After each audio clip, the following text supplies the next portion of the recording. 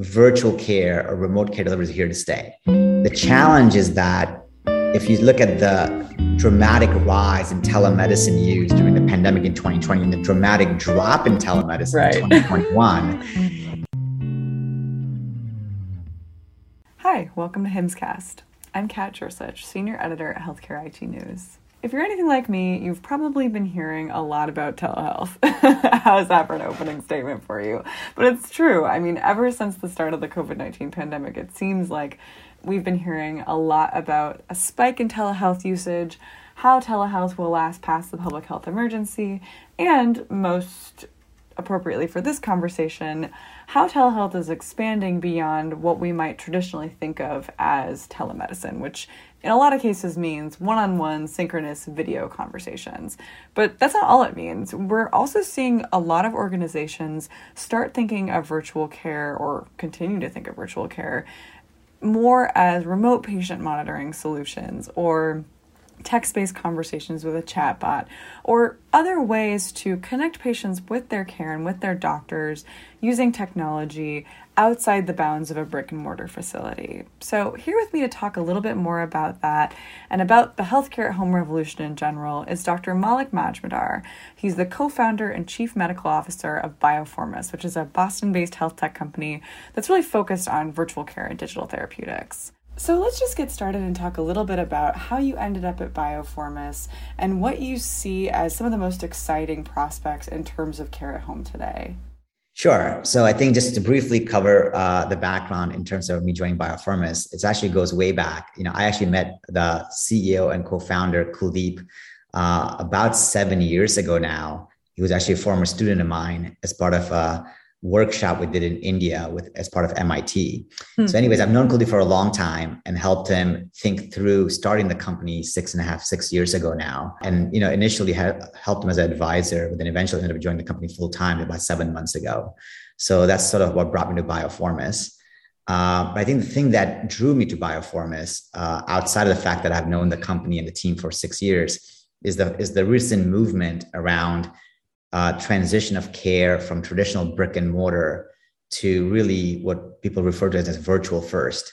And I think, when I ran the digital health group at Mass General Hospital years ago, we were big proponents of the idea that a substantial proportion of care delivered today in the inpatient setting, as well as the outpatient setting, probably can be delivered safely and effectively in the home environment.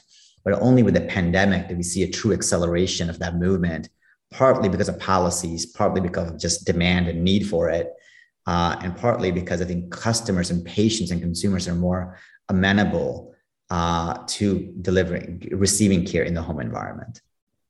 Definitely. And I'm wondering whether you could talk through some of the use cases that you see for some of this virtual first care. I think a lot of people think of virtual care as being sort of what we're doing right now, which is synchronous video visits, but there's obviously a much wider application of those uses. Could you talk through a couple of those? Yeah, absolutely. And it's a good observation, Kat, which is the fact that usually, and at least historically, the word telemedicine or telehealth really only involved episodic, synchronous, live, face-to-face video visits, not even audio, right? Just video visits. But I think the field has evolved quite a bit, partly because of capabilities from technology and software, and partly because of clinical experiences with other use cases. So I think at this point in time, it spans the entire care continuum of acute care, post-acute care, and chronic care, which is chronic disease management. In my mind, the success of hospital at home programs in the acute care setting really demonstrate the capabilities of both virtual care delivery, including clinical interventions, as well as technology to support monitoring and management of patients remotely. And if you can do that for acutely ill patients, everything else that comes after that around chronic care is really substantially, in some ways, easier because the patient populations are more stable. I do believe beyond the care setting, the other dimension in which we've expanded our portfolio is also looking at different disease processes, right? Initially, the episodic visits were really around urgent care, right? I have a cough or a cold and I just need an antibiotic. I don't want to go see my primary care doctor and wait for, X number of, weeks to get an appointment. But now we can actually see, and we've had evidence that disease management of conditions, complex conditions like heart failure, cholesterol, high blood pressure or diabetes can all be done very effectively and safely and efficiently virtually with specialists or primary care doctors delivering that care in a high quality way. So I think it really spans multiple disease and specialties as well as multiple care settings. Yeah, that's really interesting. And I'm wondering, I know as a healthcare journalist, and I'm sure also you do as someone who's very enmeshed in this space, that a lot of the patients who are most impacted by chronic care issues, how can investors, stakeholders, innovators ensure that programs like these don't leave those kinds of patients further behind? In other words, how can we ensure that the virtual care, virtual first care is not exacerbating the digital divide? Yeah, it's a great question. And I think the initial concern is definitely around the digital divide, partly raised by the issues of internet access, Wi-Fi, bandwidth, all those sort of things for telemedicine, right, capabilities. But I think the other dimension of that in my mind is actually that technology can actually drive a lot of equity. And there's this whole term of tech equity that's come up, which is the fact that some of these patient populations, underserved or underinsured populations, actually had difficult time accessing healthcare. Right. So I think by having technology platforms that allow for specialist care virtually or remotely actually gives them access to care in a much more efficient and time efficient way, which I think was not possible before. So in some ways, it actually brings a lot of equity, or can bring a lot of equity to these patient populations. The other dimension of technology or virtual first care is that even when those patient populations did see clinicians in brick and mortar practices, there's a lot of variability in the quality of care provided across the US. This is well-published data around just the medications you get prescribed at laboratory screening for cancers and things like that. I think with technology, you can also add a level of standardization and reduce the variability in care by having decision trees or algorithms actually assist and augment clinical practitioners in how they make decision care for patients. So in my mind, if this is look at Bioformus and how we built our virtual care platform, it brings in our minds a lot of sort of standardization, reduction in variability, and higher quality care by leveraging software and data science, as opposed to increasing the digital divide, the technology inequities, right? So I think in some ways we need policies to drive better internet access and coverage nationally. But then on top of that, technology can bring a lot of high quality care and equity to these patient populations. Yeah, that standardization of care point is a really interesting one. And you also mentioned, of course, improving broadband access and improving coverage. We're at the start of a brand new year here. What are you excited about in terms of ensuring that virtual care doesn't remain? I mean, I've heard a lot about it peaking. I've heard a lot about it being kind of a flash in the pan. I'm sure you have too. So what do you say to those kinds of assertions that it's a flash in the pan, and what excites you about it going forward in the future? I think the thing I'm super excited about is that everybody, all the stakeholders in the healthcare ecosystem, including patients, providers, payers, pharma, they've all seen a glimpse of what's possible because of the pandemic with virtual care. And I believe that there's enough evidence of safety, effectiveness, and sort of efficiency. There's a cost of healthcare provision that I think virtual care or remote care delivery is here to stay.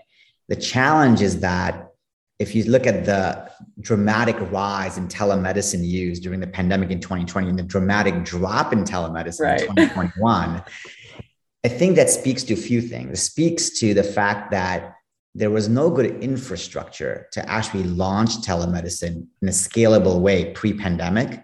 And people did whatever they could to get these visits going, but there was never sort of the operations and logistics and technology platforms available to do it in a sophisticated way. So those systems or practices immediately went back the old way, right? The second was policy. And reimbursement policies drive a lot of adoption in healthcare, as you know. So some of those immediate policies and waivers by the government helped. But I think if those policies don't sustain beyond the pandemic by commercial payers or government, I think you will see a reduction in usage just purely because of reimbursement issues for providers. But the third is I think we're also getting more sophisticated about understanding the right population of patients and the right technologies that are right fit for purpose. Not every patient should get a virtual care visit. Sometimes they need to be seen in person for many clinical reasons, and the other way around as well, right? So I think we have to find, just like anything, we have a toolbox now that includes virtual care. We as a clinician and as systems to figure out how to align the right set of tools to the right clinical situation and the right patients and their preferences. So I think to me, it's all about having optionality. But I believe that virtual care and virtual specialty care will be an important component of that toolbox, and more will be used across the entire care continuum. You mentioned clinicians viewing it as part of their toolbox. What do you think vendors and innovators can do to kind of support clinicians in viewing virtual care as part of that toolbox, especially given the fact that we're seeing unprecedented levels of strain on the healthcare system with COVID-19. Doctors, nurses, other clinicians are absolutely exhausted. And so they might view virtual care as just another hurdle or just another thing to learn. And so how can that be reframed to portray it more as a tool rather than an additional thing to keep track of? Yeah, as a clinician myself, and also when I was launching some of these programs as part of our digital health group at Mass General, there are two, I think, big barriers to clinician adoption of new technologies, let's say, or new solutions. First and foremost is validation. Is there enough proof that these solutions actually deliver high quality care safely and effectively?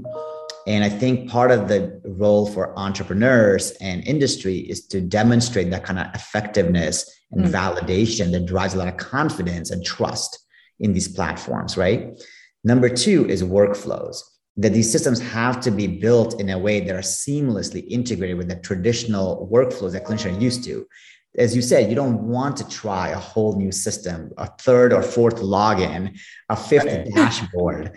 And that ability to constantly switch platforms you're using actually drives a lot of inefficiency and headache and is cumbersome for practitioners. So we have to build them in a way that feels like it's seamless. And finally, I think, as you know, Kat, the last 5 to 7 years of this industry, there have been hundreds of fragmented solutions. And at some point, I think clinicians and systems are getting bombarded with various solutions across specialties and across care settings.